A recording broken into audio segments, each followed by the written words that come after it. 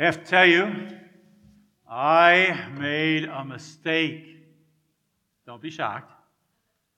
When I was typing out the scripture readings for today, instead of saying Jeremiah 33, I typed a 1. It's my fault, so you get an extra scripture reading today. But since I'm not preaching on Jeremiah 31, I'll read to you the passage from Jeremiah 33. It says, "Behold, the days are coming, declares the Lord, when I will fulfill the promise I made to the house of Israel and to the house of Judah. In those days, at that time, I will cause a righteous branch to sprout from David's line, and he shall execute justice and righteousness in the land. In those days, Judah will be saved, and Jerusalem will dwell securely, and this is the name by which it will be called, the Lord is our righteousness." Let's bow our heads in prayer. Lord, you are our Lord, and it is your birth that we're getting ready to celebrate that time when you kept the promise that you made so long ago to Israel and Judah. Lord, bless our meditations today and throughout this season of Advent. In your name we pray. Amen. You know, it's the same thing has happened every time I've held one of our grandbabies for the first time. Usually when I'm by myself, I'll look down into the child's eyes and I'll think, who will you become? What will your life be like? What's God going to do with this child? I even find myself when we have a baptism, sometimes asking the same question when I take the child in my arms. I ask that because, we're getting ready to celebrate the birth of a child. And I think that it would be good for us during these next weeks to ask those questions about him. Who are you? Why did God send him? Who did he become? To steal the title of a famous Christmas carol, I would like us to ask the question this month, what child is this? Because I really think that it can do us nothing but good to spend the next weeks focused on and thinking about Jesus. Asking the question, what child is this? And our first answer comes from the 15th verse, first part of the 15th verse of this text. In those days, and at that time, I'll make a righteous branch sprout from David's line. When I first read that text, this may sound strange to you, I thought about my front yard. You see, in front of our house in Pecan Grove, there's 2 garden areas, or there were when we moved there, on each side of the sidewalk. And in the one, I tried to plant flowers in the middle of the flower bed. But I'll tell you, no matter how hard I tried, I couldn't get my spade, I couldn't get my shovel to go through the dirt. So finally I got down on my hands and knees and pushed away the covering of dirt, and there was a problem. There was an old, dead stump there. Apparently there'd been a tree there, and somebody who'd owned the house before us had cut it down, but they hadn't ground up the stump, and so it was hidden by just a thin layer of dirt. And I could push and shove with my shovel and my spade, and I was not going to get through. Well, I thought about that when I read this text. Because you know what sometimes you see growing out of a dead stump? Every once in a while you see a new sprout a new shoot come up. Have you seen that? That to me is the picture that Jeremiah is painting for us. In fact, the word branch here in the text is literally translated new shoot. So if you were to do a literal translation of this text, it would be in those days and at that time, I will make a righteous new shoot sprout from David's line. Now, you know what that means?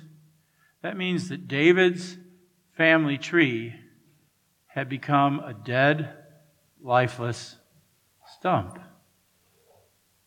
And they had. They had failed to be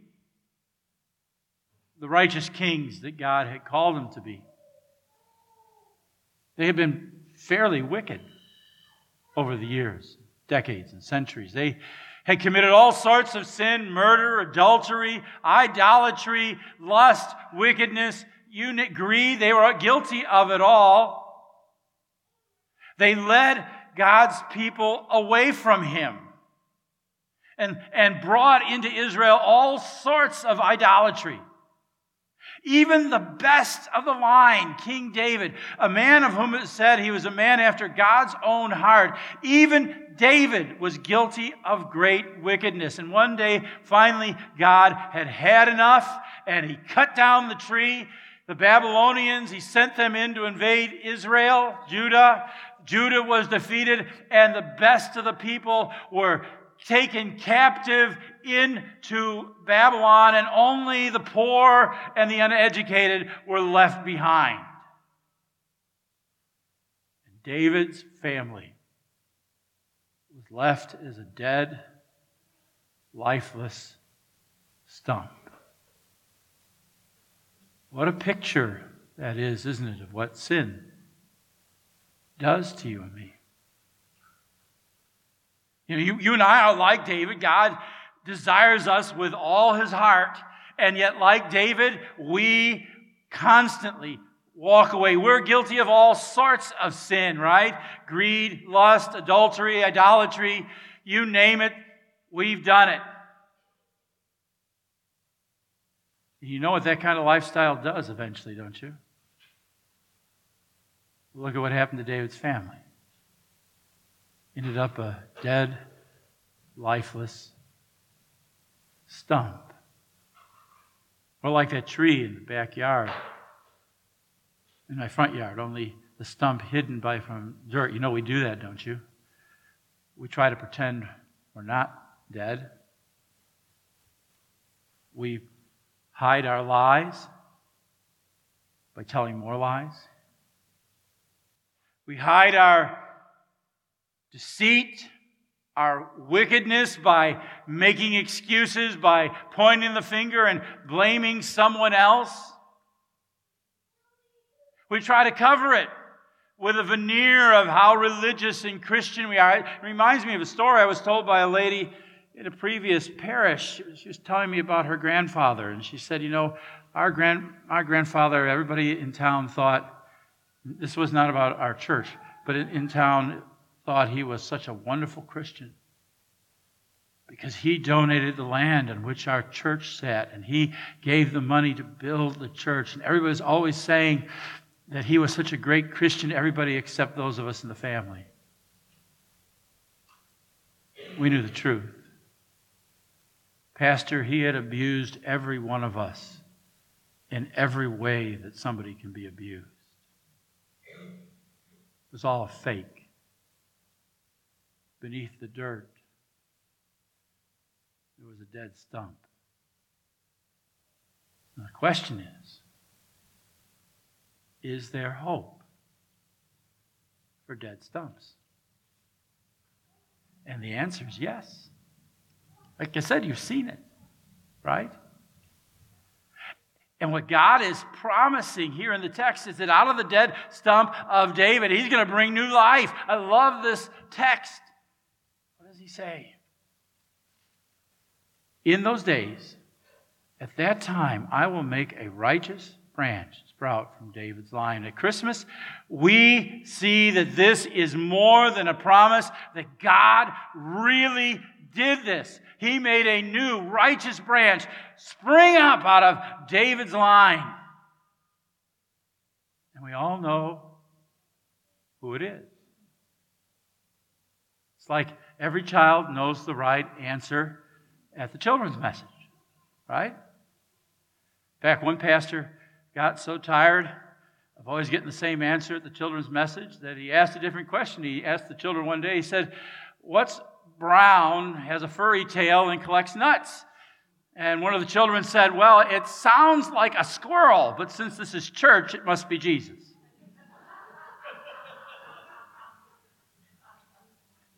My friends, in this case, it really is Jesus. Jesus is the righteous branch. See, God intervened. In the birth of Jesus, He made a righteous new shoot sprout from David's line. Now, I underlined the word righteous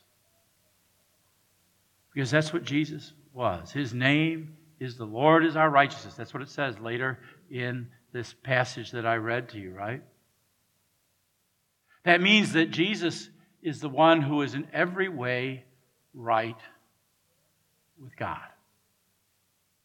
He is God's own Son in human flesh and blood. Come to be a member of our human family. Come to be a member of your family and mine. Come into this family infested with sin. Born to bring righteousness. You know how He did it? He lived a righteous life. He was tempted. And folks, you and I have never known temptation like Jesus. No, He knows what we go through, but we don't understand what He went through because we're so easy. Devil didn't have any struggle. Devil had to throw everything he had at Jesus because Jesus never sinned. He lived a perfect life. He was righteous in every way. And then He did the most amazing thing at the end of His life. He took that life and He offered it on the altar of the cross in payment for our unrighteousness. God there made Him, Jesus, who knew no sin, to be sin for us, that in Him we might become the righteousness of God. And so having died, God then raised Him to life again, so that this holy, righteous God might in Jesus Christ look at you and me, guilty sinners that we are, and give us credit for the life that Jesus lived, might look at you and me and declare that we are not guilty, might make us righteous. That's what happened in baptism. That's what He said to you. Came to you there and declared you righteous. Now I'll go back to the passage.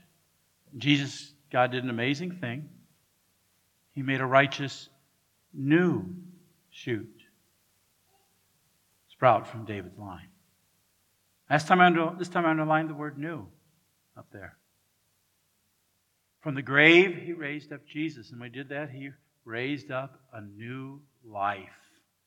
You realize that on the day that Jesus rose from the dead, God began a new work of creation. And He then came to you. And He gave you your own personal Easter. Just like you see that branch coming out of a dead stump.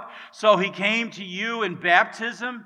And what did Paul say? Don't you know that all of us who have been baptized into Christ Jesus have been baptized into His death? We have therefore been buried with Him by baptism into death, in order that as Christ was raised from the dead to the glory of the Father, so we too might live a new life. New shoots, new branches, growing out of an old dead stump. It all begins with the birth, the death, the resurrection of Jesus Christ. And we see it happen again and again here. Every time a child, a baby, an adult is baptized there, God makes a new shoot sprout forth. Is there hope for you and me? For dead stumps? Yes, there is.